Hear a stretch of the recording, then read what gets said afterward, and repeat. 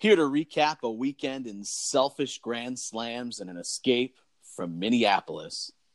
It is the Selby is Godcast, starring T.J. Zuppe and Zack Meisel. What's up, buddy? I've missed you, T.J., but you know, as Enrique Iglesias once said, you can run, you can hide, but you can't escape my love.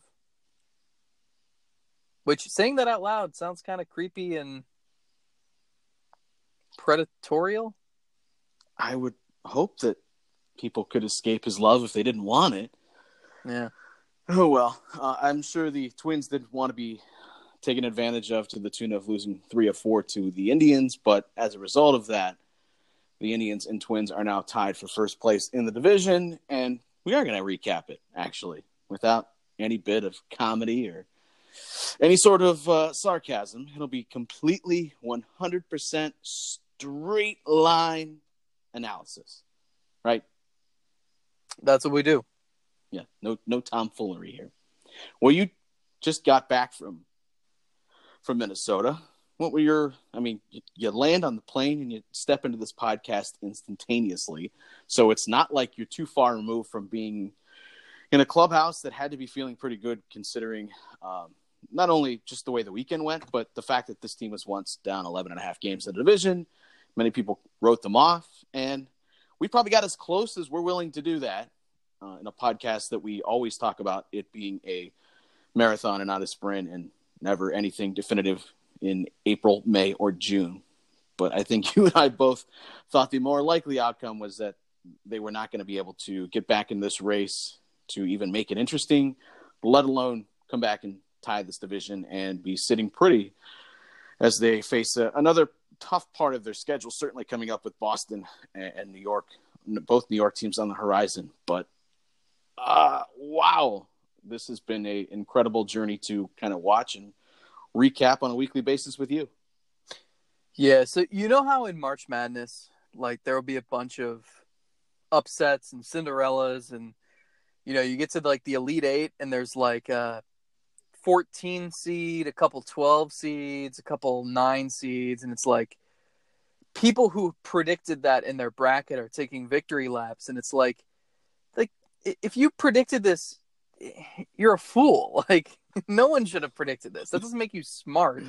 That's an extreme example, but in a way, it's like, you know, I've seen people go back and dig up people's posts from May when they not necessarily declared them dead, but if you used reason, like if the Indians still had Eric Stamets, and I mean, we've gone over this so many times, if they still had Carlos Gonzalez and Hanley Ramirez, and, you know, if they still had those guys in the lineup every day, well, yeah, the season might go completely different. But if you look at the roster between opening day and now, it's undergone a huge overhaul, and you see young players who half the fan base had never heard of coming into this season performing way above anyone's expectations. I mean, it's incredible.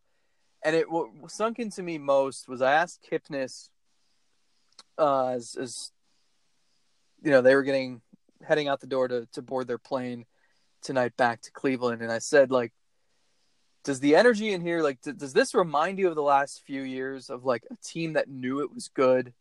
Because I think it took a little bit. I think they always felt they were better than they played early on, but they had to change out some parts, and they had to have young guys prove to themselves that they were good. And now it's like, I mean, they have this swagger to them, and it seemed like they just walked into Minnesota and just like stomped. Like they walked in knowing if we don't take 3 of 4, we're disappointed in ourselves because we know we're the better team. And I think Kipnis was like, it doesn't remind me of the last few years because there's this new young source of energy, and the chemistry is different, and you've got different guys interacting. You've got different cliques in the clubhouse. Like things are just, it's odd. It's, you know, there's that cliche about the hunter and the hunted and the Indians being in a different role this year, but there's some truth to it. Like they're out for blood, and they know they're good and that they could get better when guys get healthy and, you know, young guys get more experience. So it's I think for the guys who are older, who have been around, the Klubers, the Kipnises, the Naquins even, I think it's fun, and Santana, I think they're having fun watching a younger team figure it out, watching a new group of guys put it together at the right time and start peaking in the summer and proving that, hey, what we were in April and May, that's not us. So yeah, like if you predicted in May that you didn't think this team was going anywhere, like that doesn't make you an idiot. It makes you a realist. You looked at the roster and said, hey, this team as it stands right now, the way they're playing, the people they have, the positions they're being put in, like this doesn't look like it's going to work out. But give the team credit for, with all the injuries they've had, all the adversity they've had, somehow turning this into a season where with 7 weeks to go, they're tied for first place and have one of the best records in baseball. Well, we always said the season had to be meaningful in one way or another. The less preferred way it's meaningful is that you eventually turn it up to young kids when the division has been decided, and the last thing you want to do is be going through a season where it's clear you're not going to make the playoffs and you're just running out veterans when they're not part of your future and you're not really answering any questions long term. That was one way where this season could be meaningful, is if they did finally turn things over to some younger players and they got some experience and kind of answered some questions about 2020 and beyond. And we talked a lot about that when we first brought this podcast back.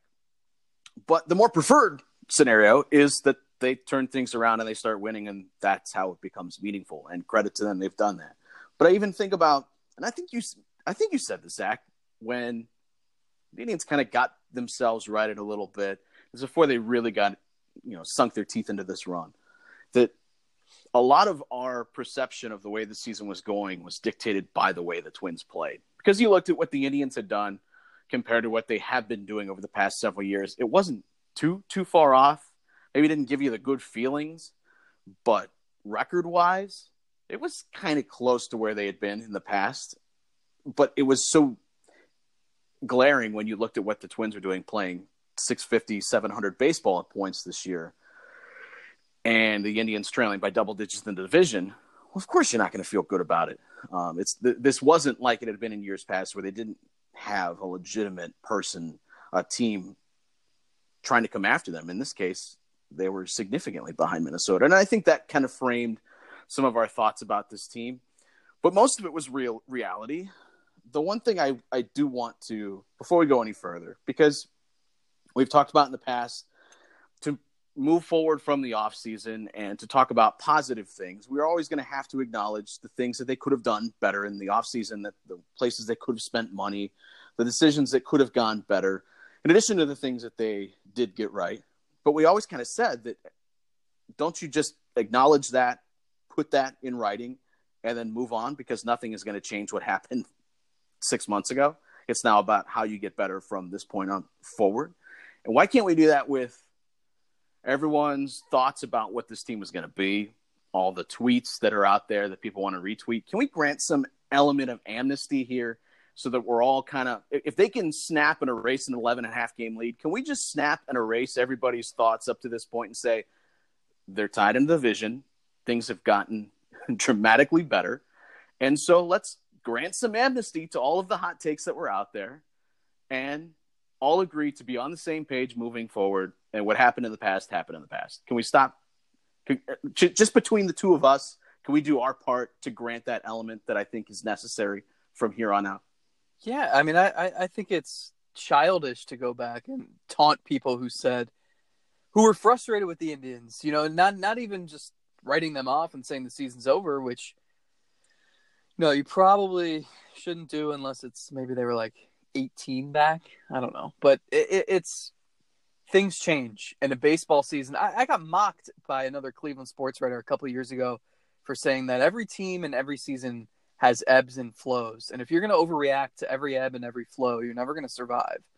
And I remember it, like, not even replying to that response because it was just proved to me that that person knew nothing about baseball. I mean, it's 162 games. You get an off day like once every other week. Like, guys are going to go through ruts. Other guys are going to go through hot streaks.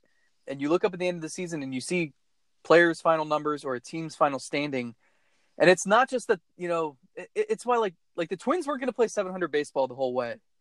You're going to look up at the end of the season and maybe they'll have like 95 wins. And that doesn't mean that they played at a 95 win pace the whole season.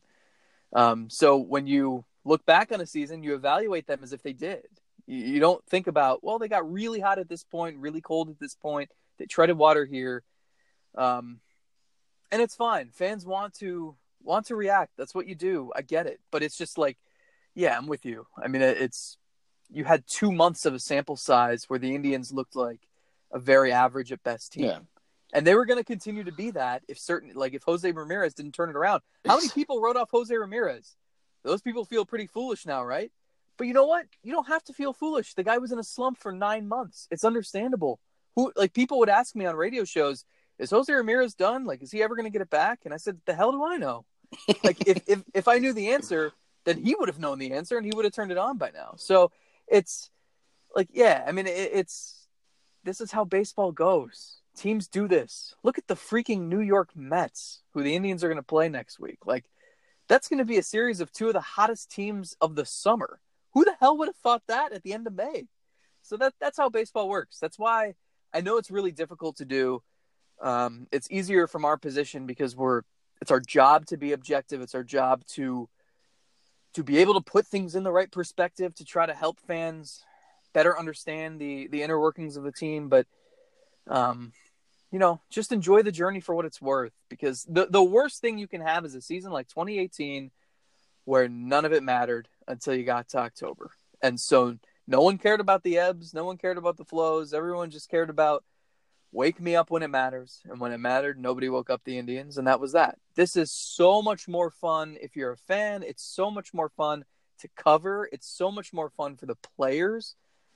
So, hey, the Indians are scorching hot for the last 10, 11 weeks. Enjoy it. Who cares what you said in April and May? Doesn't matter. Yeah, I think that's the rule we're going to put in place now for this podcast. What everyone else wants to do, everyone else wants to do. But I'm going to do my part, and hopefully you're going to do your part, and let's just grant that amnesty. Can I add one thing, though? You mentioned there were 2 routes, right? You can call up your young players, let them get their feet wet, and get a better idea of what you can do to make yourself better in 2020. Or you can just hope guys turn it on and, you make this run. Well, what's crazy is they've accomplished both. And I think the reason why fans are so much more excited now maybe than they were a year ago is because it's like, all right, Plesac and Savali, they've got their feet wet. So you're excited about them for 2020, and they're already passing all these milestones in 2019. Like Savali, who is Kluber except less engaging, if that's possible to believe. Savali, just had the most pressure-packed start of his career, right? So now, hopefully, if you're the Indians, you don't worry about him going into freaking Yankee Stadium facing that lineup this week and having a start. That's a great checkpoint to have, and he passed it, and now it's on to the next one. I mean, Bieber has accomplished everything under the sun. You don't worry about him anymore. I thought the way Clevenger and Bieber pitched in those first 2 games in Minnesota, people have been talking about, okay, we feel comfortable with Clevenger and Bieber going into a playoff series now that Bauer's been traded. Kluber we don't know about. Well, I think after the way they pitch, and I'm not saying that the Minnesota series just, all right, the Indians are ready to win the World Series now, but it gives you confidence those guys can handle those sorts of situations. And so it's encouraging for 2019. It's encouraging for 2020 and 2021. And you can see they've accomplished 2 things at once that few teams ever do, and that's get younger, get more inexperienced, and somehow get better. And it helps you in your present and your future, and that's where the Indians are sitting right now. We got a little bit of the taste of the Clevenger. Well, actually, it was a pretty big taste of the Clevenger can handle the big moment when he pitched against the Astros last year, when he was absolutely sure. When he shoved in Game 3 at home. He was spectacular. Of course, we know what ends up happening. It's a blowout, and it kind of gets forgotten, but he certainly was able to demonstrate that he's more than capable of pitching well. And usually the case, as these things go, we get so focused on what was clutch, and is this guy capable of well, are they good? Because if they're good, they're probably capable of it. And if they're not so good, then they're probably not going to be capable of it. But in small sample sizes, crazy things happen. And that goes for teams, too. People always say, like, oh, you just got to get in and get hot. And it's like, well, the better your team is, the better the chance you have of getting hot. Absolutely. As we've seen 1,000 times before, and we never seem to learn from, but I mean, it does prove itself every single October. The thing that I think is important to know, you said the Twins were going to play 700 baseball the rest of the way. The thing that has stood out to me is that it has looked like the Twins have imploded, but have they really imploded? It's just kind of been, a stretch like a lot of teams go throughout the year. It just took the Indians playing as well as the Twins did in the first 2 months to catch up with them. And that's really what blows me away, is that it wasn't like the Twins fading like the 2011 Indians did. No, 2011 too, but 2012 Indians, where they went through 5-22 in August. Was 5-24? 5-24. Yeah, it wasn't like, it hasn't been like that got the Indians' foot back in the door. It's because they kicked the door down themselves, and I think that's admirable for sure, and really a fun part of this. Not so fun if you're a Twins fan, I'm sure. But the other side of this is, just because the Indians have played well now doesn't mean they're going to play 700 baseball the rest of the way either. It's foolish for anyone to just expect that something you've seen recently is going to be what continues. And I think, and maybe we even get caught up in this, although I think both of us kind of agreed that the Twins were good, but they weren't that good. And that it was just because it's baseball and we see this every single year. The odds were pretty good that they were going to come back to earth at least somewhat. But I think there were a lot of people that just expected that was the new norm for them. And the one thing I do want to caution everybody is, don't just believe that this is the new norm for the Indians either, because they are counting on a lot of inexperienced guys. I don't know how Zach Plesac is going to respond when he pitches into September. We saw last year with Bieber where he would get deep into some games and kind of fatigue a little bit. He even said he would get tired towards the end of some games, and it's not because he's not working hard. It's because he's never been in this position before. His arm has never had to respond like this before. You don't know how young guys are going to be able to pitch into August and September, and they're counting on a lot of guys right now that none of us really thought were going to be on the radar at any point this year. And I don't know what Kluber's going to be when he comes back. Who knows if Carlos Carrasco is going to be a factor. But to be where they're at today, I don't want to lose sight of how impressive it has been that they've even gotten to this point. Like, regardless of what happens, I think that they have done this is, I'm not going to say it makes it, we can debate what makes a successful season on a different podcast, because I think it's a really deep topic that you can spend hours upon. I'm not going to say it makes it, a successful season, but I think it makes it an intriguing season. It makes it at least fun to watch from afar and fun to cover and fun to see these guys on a nightly basis, the way that they've gotten back. And even if they don't win the division, the fact that they have done this has really impressed me beyond belief, to a point where I legitimately never thought that this was possible.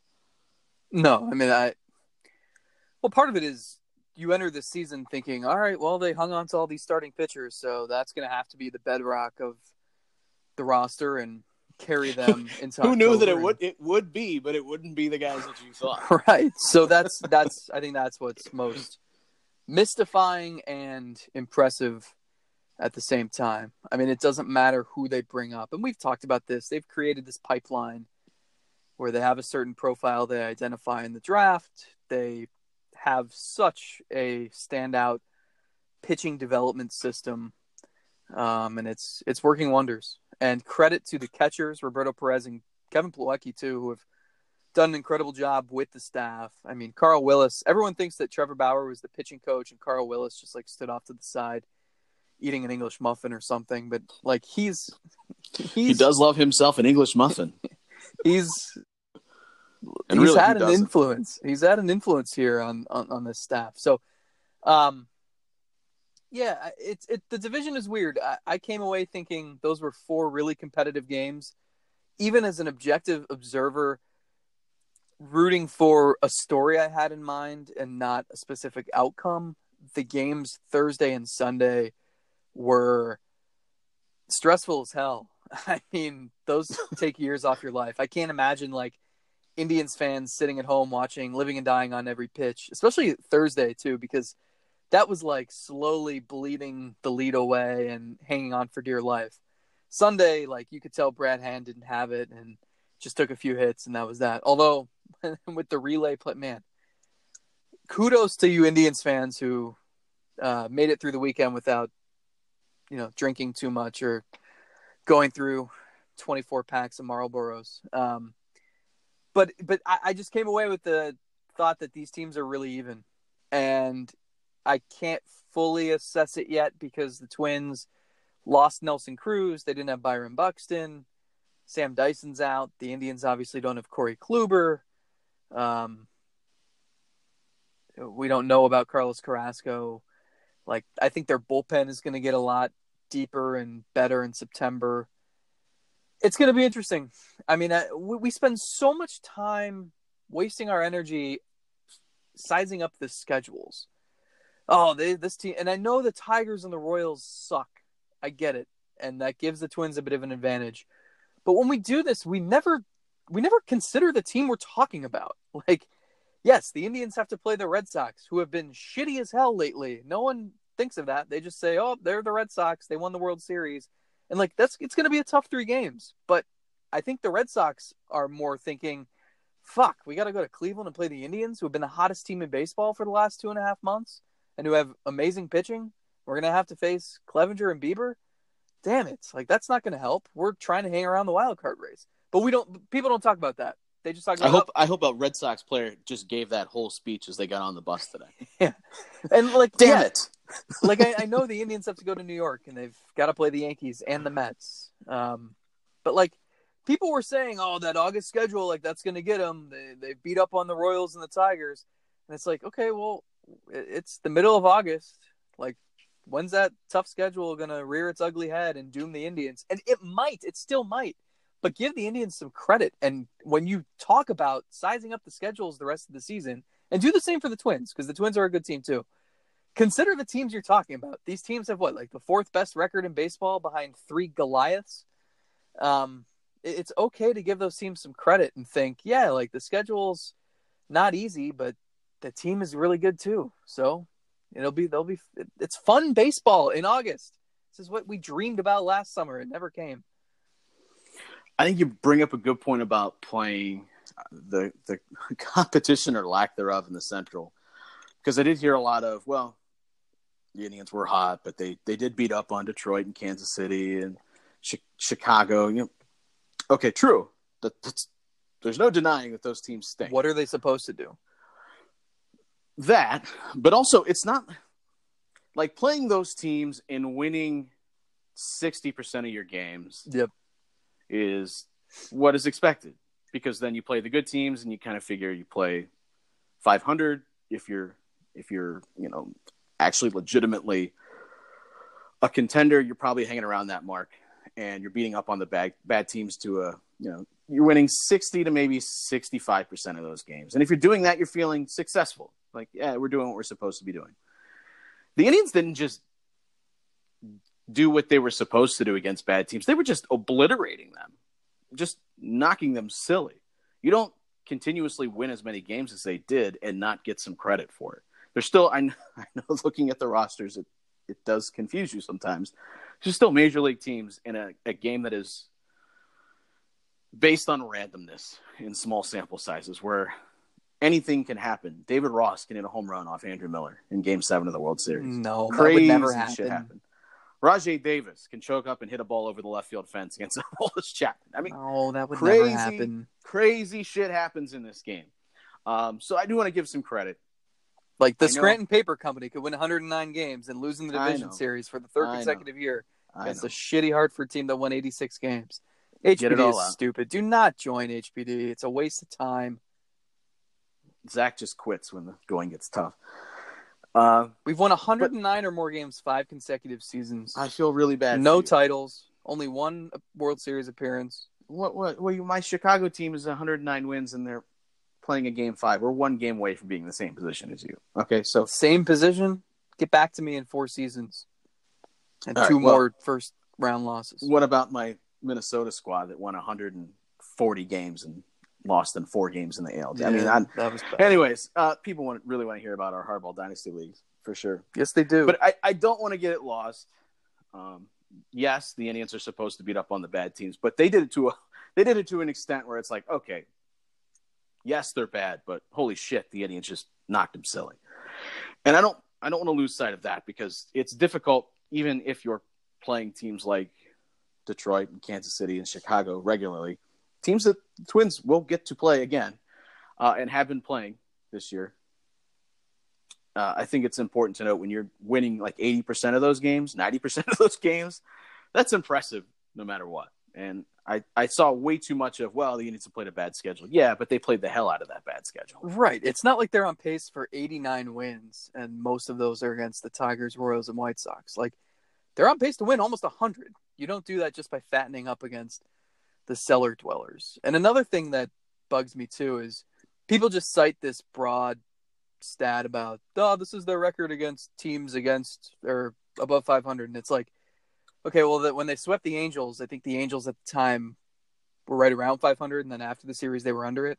So does that count as you're above 500, or is it the Indians' fault that now it doesn't count? Like, what about when they play Texas?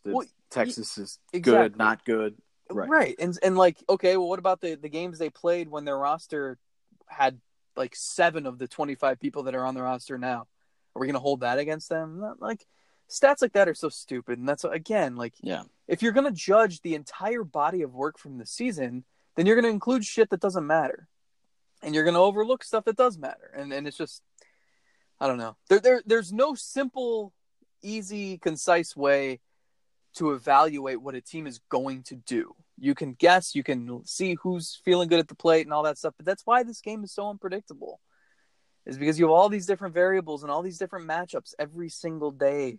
Like, it's if you think the Indians are going to just get swept, and maybe they will, but if you think they're going to get swept in October because they're like 19-22 against teams that are above 500 this season, then you're going to need a stronger argument than that. This is also, this comes after we witnessed the Houston Astros de-pants and demolish the Indians in the ALDS last year. And I think you and I both looked at each other after that series and went, who in the holy, what is going to beat the Astros? And then they won game 1 against Boston and never won a game again in the ALCS, right? I think I'm remembering that right. Verlander also got his tits torn off against the Orioles today, which proves, again, anything baseball. It's weird. It's random. Is he having surgery to have them put back on? Or is he just going to pitch without him for the rest of the year? How's that going to work? Just Band-Aids. Wow. Well, thoughts and prayers are with Justin Verlander and his tits. I don't have a successful way to transition out of that, so we're just going to move forward with any thought at all. Yasiel Puig has been fun to watch. Huh. I don't know. What am I speaking of tits? Like, I don't know what the transition is. I think you got it. So many people have asked, like, is there any way, can they just re-sign him for 2 or 3 years? And people have done all the math to figure out the payroll come next spring and whether they can afford Puig on a 3-year contract. And like, here's what I can tell you. He's been here for a week and a half. It has been exhilarating. It's been so much fun to watch. It's been exhausting. And I don't know if his teammates, his coaches, reporters, I don't know if like it's possible to handle him for 3 more years just because he is so much. He's got an endless supply of energy. I mean, it's so entertaining on the field. I said, like, just give me, we see all these stupid sitcoms. It's like, okay, how many times have they tried to remake Seinfeld and Friends, just repackaged as something else?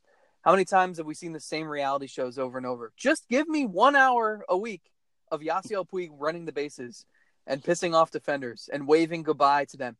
He was the first person in Major League history, this is according to the Zack Meisel Sports Bureau, to ever advance from first to third without ever looking at third base. Like, he ran 180 feet the whole time, the outfield, waving goodbye to the Twins defenders smiling, looking at the dugout. Never looked at third base, but somehow found his way there. Like, thank God no one moved it while he was running. Yeah, I mean, he's very entertaining. And the thing that has stood out, and I understand, I think, one player, when the trade went down, one player told me, like, he had heard through the grapevine, Puig's the kind of guy who you love most of the time when he's your teammate, and you hate most of the time when he's not. And I think I can see that. Him in the clubhouse has been so eye-opening because we've seen it with different trade acquisitions. Like, remember Jay Bruce came over, and we saw him, like, the first day in Minnesota teasing Jose Ramirez. And it's like, wow, if those two can get along, they speak, like, 11 of the same words. Like, that's impressive. And this guy can get along with anybody, and that's a great addition in August. I'm counting the 11 words. Home, run, pitch, Mario Kart, bro, I'm out. No, to be fair, Jose Ramirez knows a ton of English, way more than anyone would think. And for those people who are going to say, oh, then why doesn't he just speak English in interviews? And it's like, a lot of Latin players know English. They're just not necessarily comfortable or confident speaking it in front of a camera, in front of a TV audience, in front of reporters who are recording it and are going to write down what he says. And it's really... I mean, think of how many rookies come up that aren't comfortable in front of a camera, and they're speaking their native language in English. So, yeah, if you go up and say something to Jose Ramirez, he can reply to you in English. It's a totally different game. So people who complain about that, find something else. Anyway, Puig... Like the word escape. Anyway, something other than that, too, please. Puig has gotten into... He is teased or by or laughed with Roberto Perez, Tyler Naquin, Franmil Reyes, Francisco Lindor, Oscar Mercado. Like, the list goes on and on. Mike Clevenger. He has endeared himself to everybody in that room in such a short time. And after wins, he is having the time of his life, and everybody's laughing. And this is different. This is new. I mean, this has always been a pretty tight-knit clubhouse, but with a couple different cliques and, just guys who are professionals and go about their business and whatnot. But, like, this is, like Hypnus said, like, there's a new youthful energy, and I think it's helping them. And I think it helps, too, that Puig has done a lot of damage in the middle of the lineup. Yeah, you're going to accept pretty much anything, as Tito said, when the guy continues to run left on the bases or, go 3 for 4, hit bombs or RBI doubles or chuck guys out of the plate. Still floored at why the Twins, 2 days ago, sent the runner to the plate with, Puig. Everyone knows Puig's got a gun, and he's more than capable of throwing guys out of the plate with his right arm. So completely surprising and shocked, but still fun to watch guys who have a cannon. And you mentioned the 2 relays from Sunday's win, which saved the game. And it's obviously going out way too far on a limb to say it saves the season or saves the division. But think of how big of a swing that is, where you win the first 2 games of the series, you even things up, you're now tied for first place. You drop Saturday's game. You come into the 9th inning of Sunday trying to take 3 of 4. You got your closer on the mound, and he gives up the 2 runs. And if either one of those throws goes awry, it goes sailing somewhere else, as a relay throw is wont to do. It's why I don't mind aggressiveness on the bases for the most part, because you do have to be perfect when you're making those throws. But if one isn't perfect, if Naquin doesn't feel the ball off the wall with the bare hand, if he drops it for a split second or anything goes wrong, you're back to 2 games from behind the Twins. Nothing changed in this series, and while you didn't fall further behind, that's good. You probably feel like you missed a really big opportunity, and a 2-game swing has to feel huge at this point of the season. And God, the division shaping up the way that it is, 2 games in the standings could be monumental when you get to September. So those 2 throws, and to throw a guy out at the plate to save the game, send the game to extra innings, and then Carlos Santana selfishly to step up and, instead of just keeping the line moving, hit the grand slam to clear the bases and kill the rally. Being facetious, of course, for the one guy on Twitter that's too idiotic to figure it out. But for all of but that you to didn't answer happen, his question about what you would do if you came home and there was a supermodel in lingerie on your bed. I think we all know the answer to that. I would stay faithful to my wife. And you would ask her if she listens to and subscribes to the Selby's Godcast and wants to And support she the can support podcast. the podcast over at Anchor. Yeah, absolutely. Hit the bell.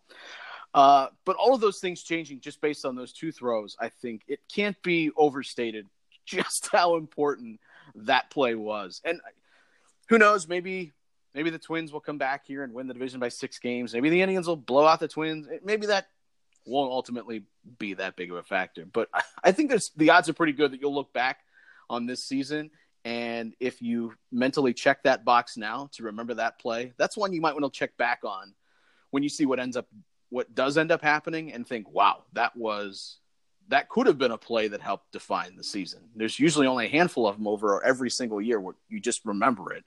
And that one probably should go down as one that you will, because, as I said, that's a huge swing to either leave Minneapolis in the same position you were or leave tied and having, I'm sure, shifted the confidence level a little bit within that Twins clubhouse. Yeah, I mean, you go to spring training and you watch, especially in February before games start, every morning they do these defensive drills, and it's like, oh, I remember doing this in Little League, and, it's good practice, and that's cool. But, like, these guys are pros. Like, do they really need to do this? And then a play like that happens today at the most significant moment of the season. You're right. And it's like, that's why they practice that over and over again back on field 2 in Goodyear. They executed it to perfection, and you're right. I mean, that's when you look back on the season, if it pans out a certain way and the Indians win the division, it is a 2-game swing. I mean, it can't be underscored. I know there's 44 games left, 45 games left, something like that. But it's significant every time you play the Twins now. They all count for one, but they really do count for double, because you're controlling your fate and theirs. And that's to win 3 of 4. A 4-game series is so tough because it's so easy to split. And the way the Indians won those first 2 games, especially on Thursday, I mean, that took blood, sweat, and tears to survive that.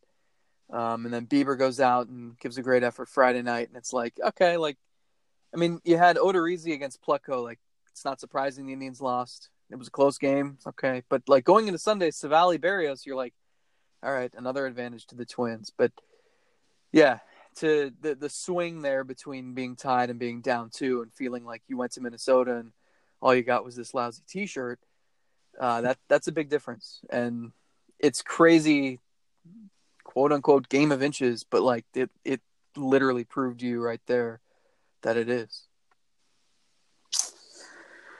I think you usually leave Target with more than just a T-shirt, don't you? I don't know. No?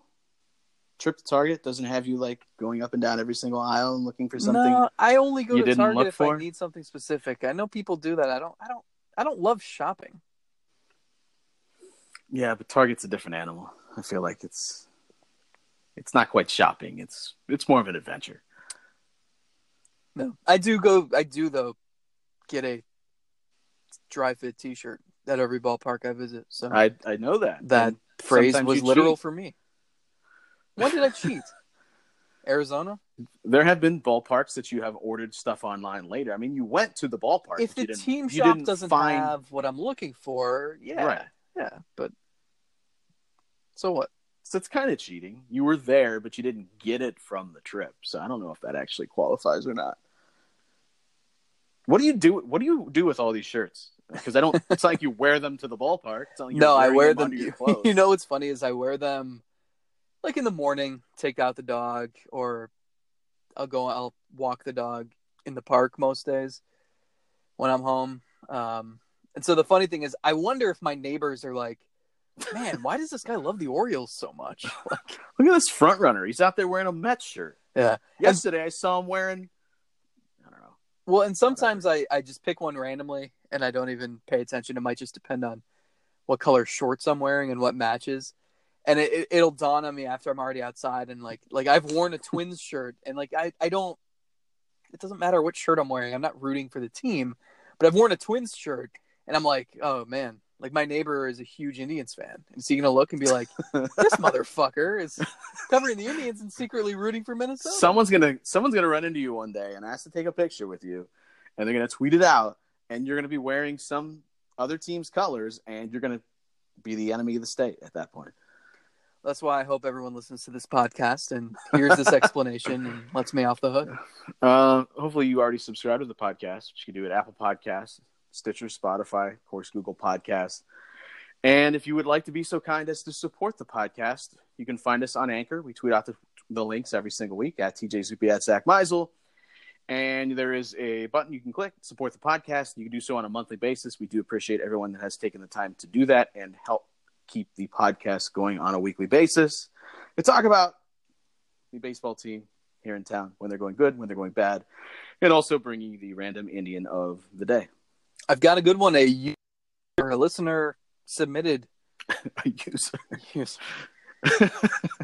Well, that's good. I mean, I pulled one up too, but if you got one, and it does come from a user, I would like.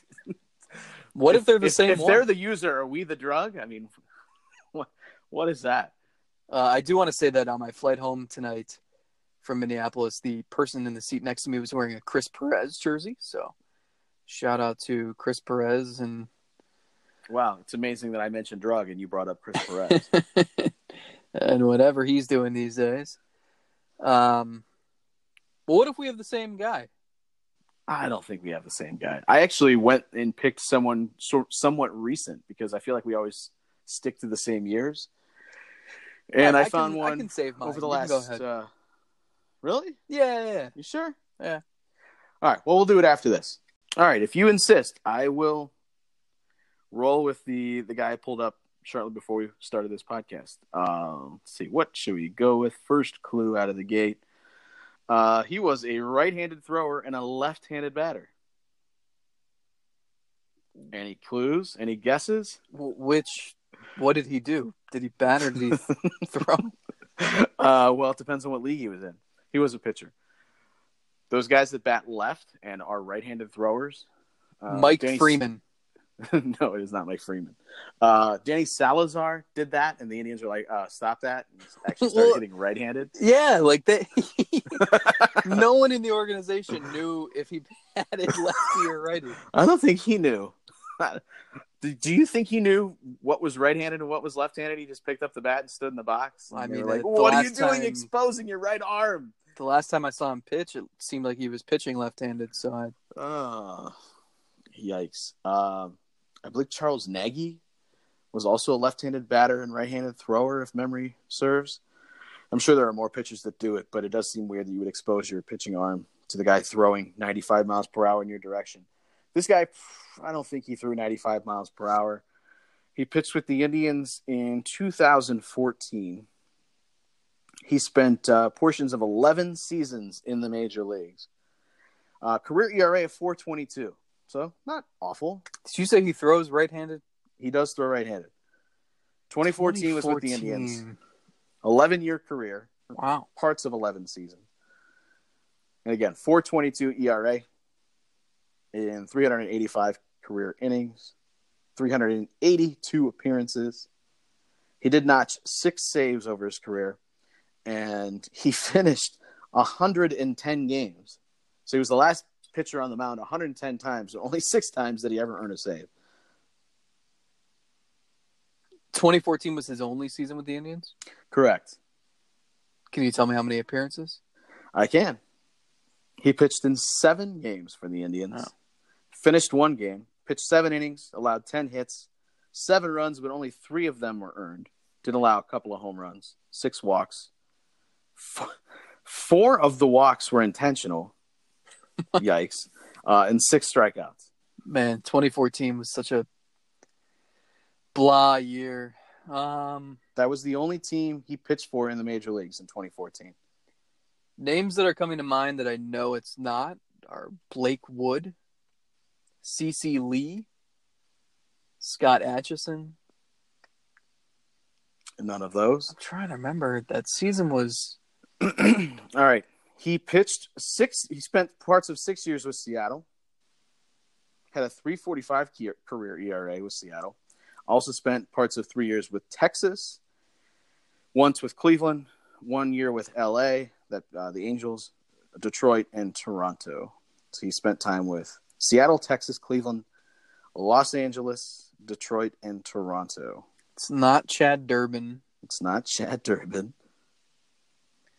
Man, 2014 was weird. Who was... Okay, so they had Cody Allen. They had...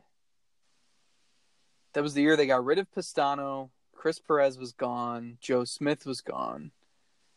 He was 31 years old when he pitched with the Indians.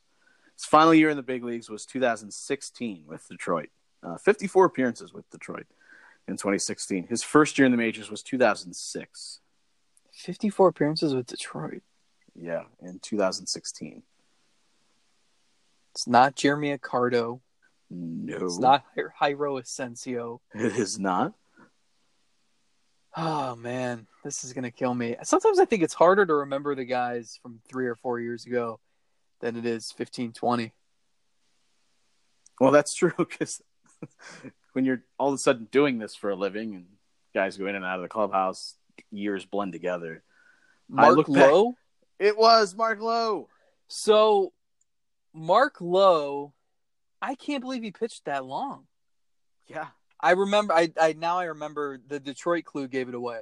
Mark Lowe was with the Indians for a few weeks. Jordan Bastian for some reason, vowed never to introduce himself to Mark Lowe.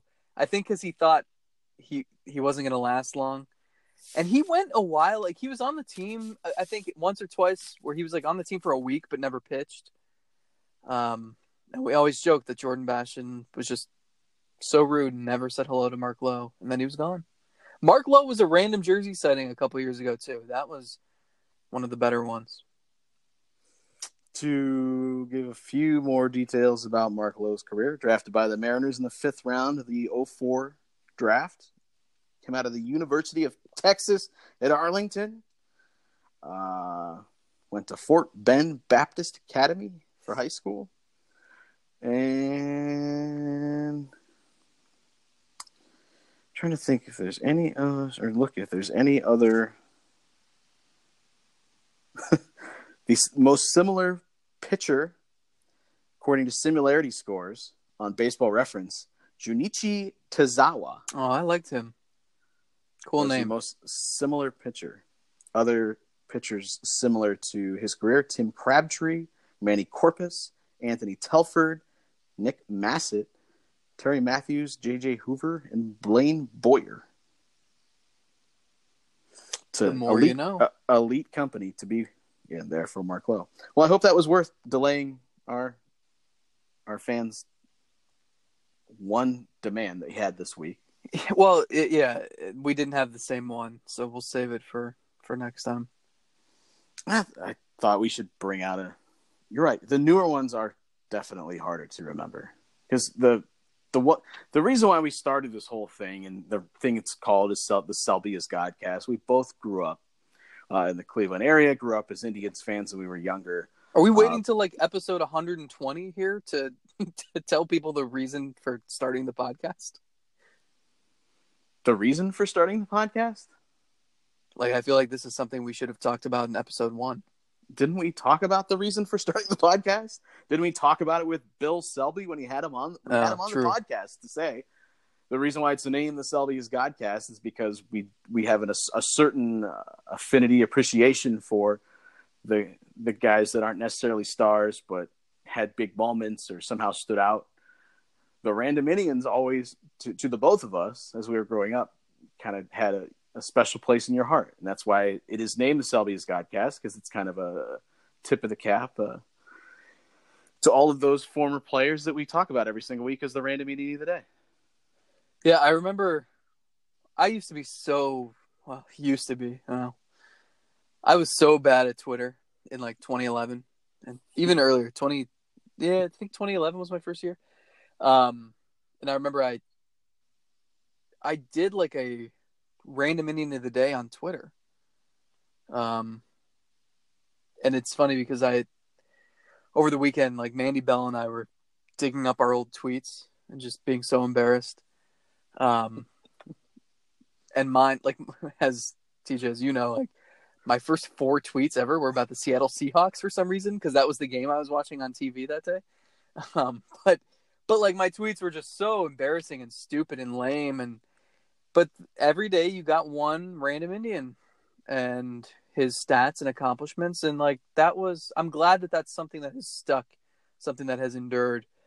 Because like you said, yeah, well, especially those guys that we are so quick to forget about, like they're fun. They deserve some recognition. Yeah, and I'm always scanning to see the next one that comes to town that has some sort of connection to this podcast, because I feel like, it's been almost a year since we did the Selby Hulbert Cabrera podcast. That was so much fun.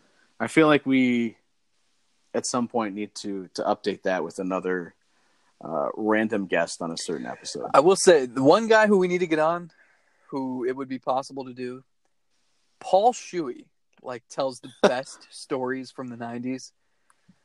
So we should add that to the to-do list. Maybe do a bonus episode or something. Mark it down. Write it down there on your little notepad. Unfortunately, you won't be able to read what you wrote because you write like a mouse, but write it down anyways. Done. Thank you. Well, it's been a fun week. What is going to happen next? Are you asking me? Well, yeah, I figured you had some sort of inclination of what is going to happen this week. We just got done telling you. We don't know. Just let them play the games. Nah, there's some part of you that knows.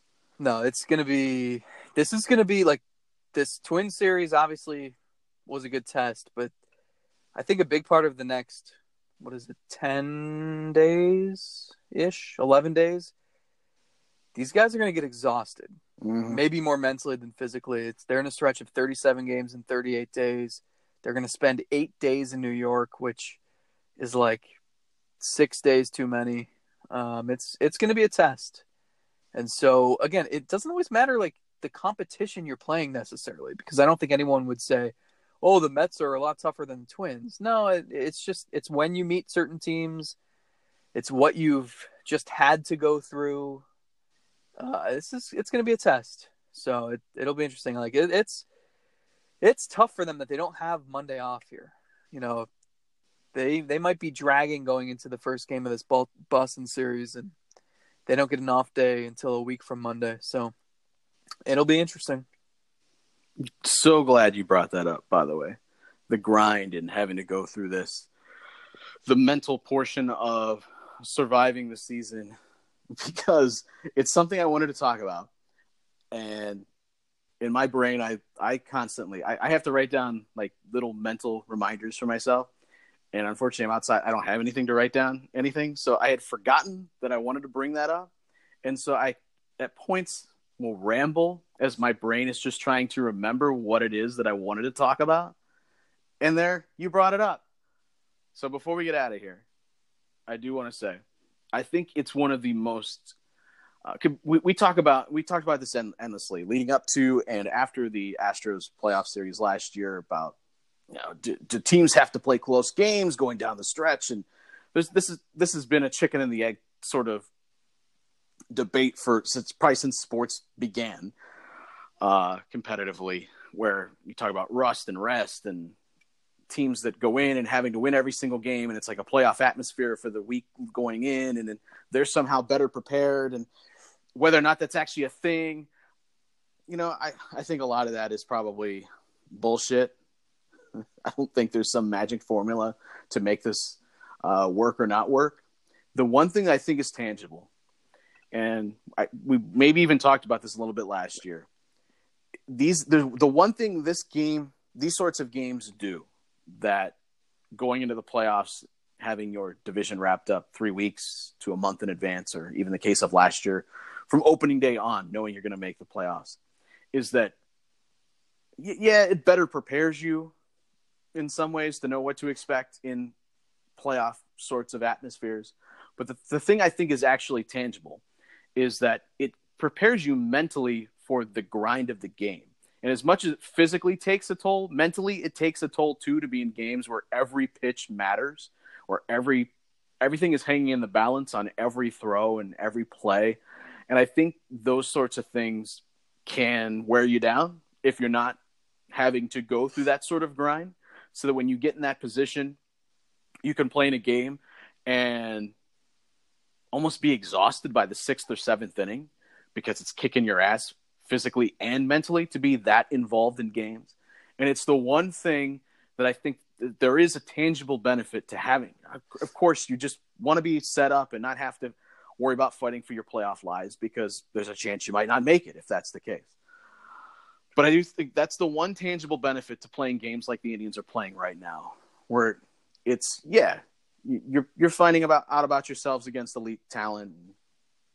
There's something to that, I think, just from a confidence standpoint. But just being in these sorts of games and kind of getting, I guess the best way I can put it is mentally stretched out enough that when you get into another playoff sort of atmosphere, that it's not foreign and you're not dragging by the 5th or 6th or 7th inning and getting your ass kicked late. I think there's something to it. It's the only portion of the debate that I think is something you can actually point to that I think is real. Yeah, I mean, keep in mind the 95 Indians clinched on September 8th. They won the division by 30 games. And then they had to play the second best team in the American League because of stupid scheduling and rules quirks that year. And they didn't have home field advantage either. And yet they still swept the Red Sox, 4 weeks after they clinched. I mean, the biggest determination is always going to be talent and playing well at the right time. But yeah. I think there's something.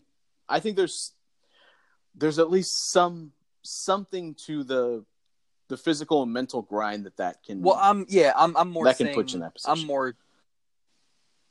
I'm more saying, like, you can't just say the Indians got swept last season because they didn't have competition down the stretch. I think that's silly. Right. So it can go either way. But you're right. Yeah, especially for a young team.